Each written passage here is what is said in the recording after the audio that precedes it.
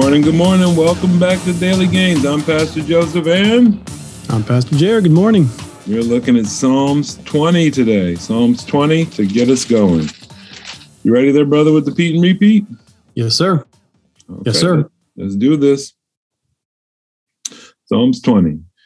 May the Lord answer you in the day of trouble. May the Lord answer you in the day of trouble. May the name of the God of Jacob protect you. And may the name of the God of Jacob protect you. May he send you help from the sanctuary and give you support from Zion. May he send you help from the sanctuary and give you support from Zion. May he remember all your offerings and regard with favor your burnt sacrifices.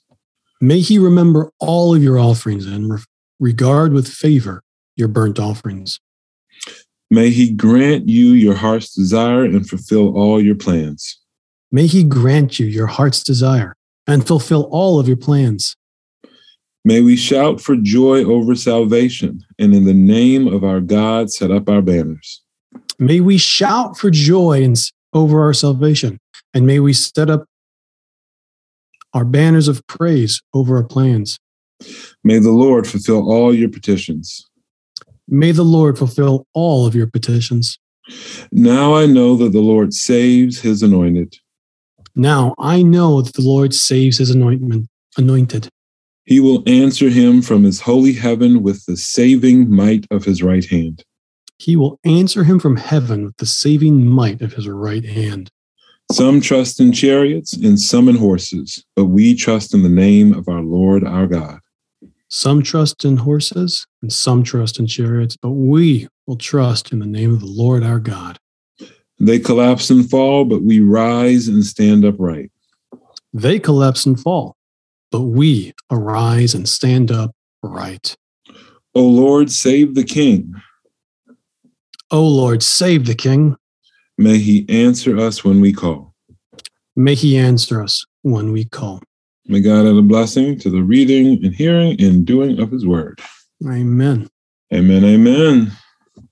So we talked about this on the other podcast several months ago, the idea of blessing as being an expanding of the possibilities. And as we're going through the first 6 or 7 verses of this chapter, that's what I'm hearing. I'm seeing, this makes me ask the question, this is obviously a song. It was written to the choir master by David to be sung corporately, but it's coming from an event, it seems. It certainly seems to be pointing to an event, possibly the anointing of a king, possibly to David's own anointing, where perhaps Samuel, when he anointed David, spoke a blessing over David. Or perhaps David, as he was anointed, or once he had been anointed, spoke a blessing over the people. But what I hear in this is a blessing.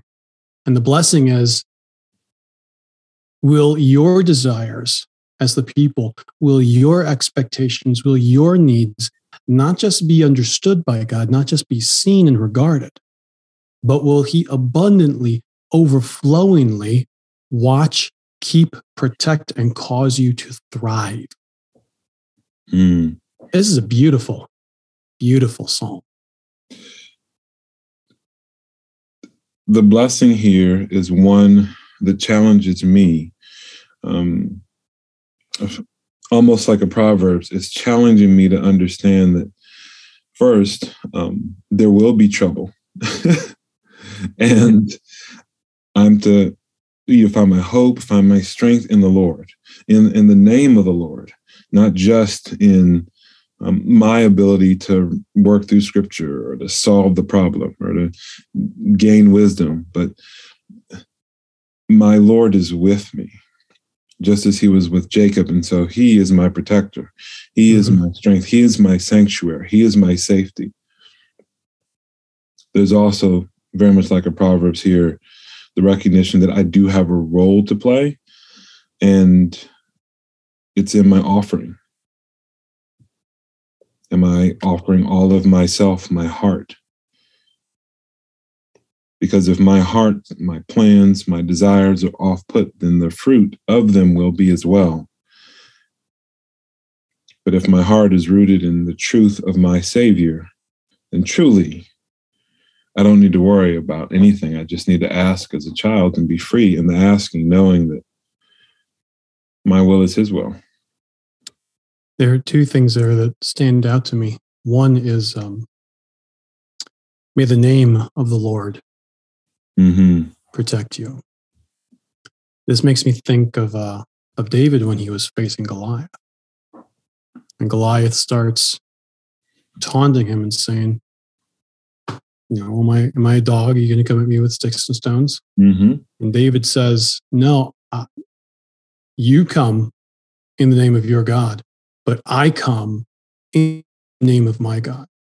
Not I come for my God, but I come in his name as his ambassador, as his representative, as the one who is, as it were, holding the standard that defines this territory here belongs to a king. And all I'm doing is standing in the place to hold this up so that you know. The king is the one who holds the power and the authority. I'm just kind of a post holding the sign. The trust that's placed in that by the psalmist here, may the name of the Lord, just his name, being so dynamic, so powerful, so effective. Sorry, I almost said efficacious, and I try to pull back from bigger words than I have to. It's so powerful that it alone can stand and protect you. But the second thing, as you were talking here,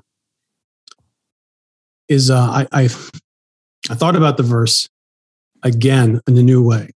Some trust in horses, some trust in chariots, but we will trust in the name of the Lord our God. They fall down, but we rise up and are saved. It doesn't say, I always picture Pharaoh when they're chasing the children of Israel into the Red Sea. Like Pharaoh's trusting in the horses and chariots, but he's going to be destroyed by God and they're going to get away.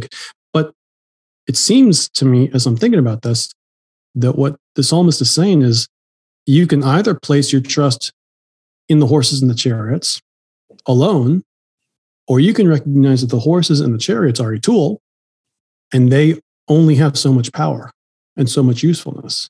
So you better be trusting in something bigger than that because they will fall down. Whatever it is that you're standing on as you walk through your life, it's going to fall down. The question is, are you standing on the rock that is higher than everything else? As your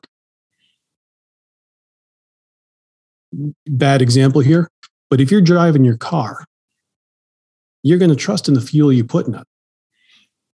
That fuel might be good, it might be bad. Ultimately, your tank's going to run out. Your car will still be good. Similar impact here. We trust in God, not because, let me say it differently.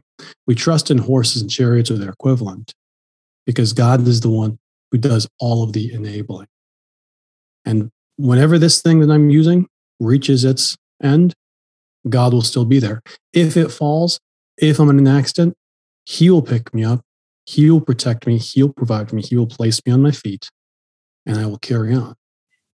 So as you say, I don't need to be worried. I can use this horse and chariot the way it's supposed to be used. I can use it knowing that it may fail me. But God, again, this is where it starts. God will not. May he answer you from his sanctuary. May he hear you from his holy hill. May he protect you from Zion. This is such a tremendous blessing. And then may we, he turns there, may we rejoice. Why? Because when you're living in the presence of God and he's got your back in all things, you have no need for anything but to rejoice. Amen. That's a challenge to me because my life could use the evidence of my trust through the demonstration of more joyfulness. This sets the standard so that I don't have to worry, as you're stating, about what others are doing. My joy is in him, and in him I am secure. Amen. It's huge. Would you bless us again with that, man? Happy to. May the Lord answer you in the day of trouble. May the name of the God of Jacob protect you.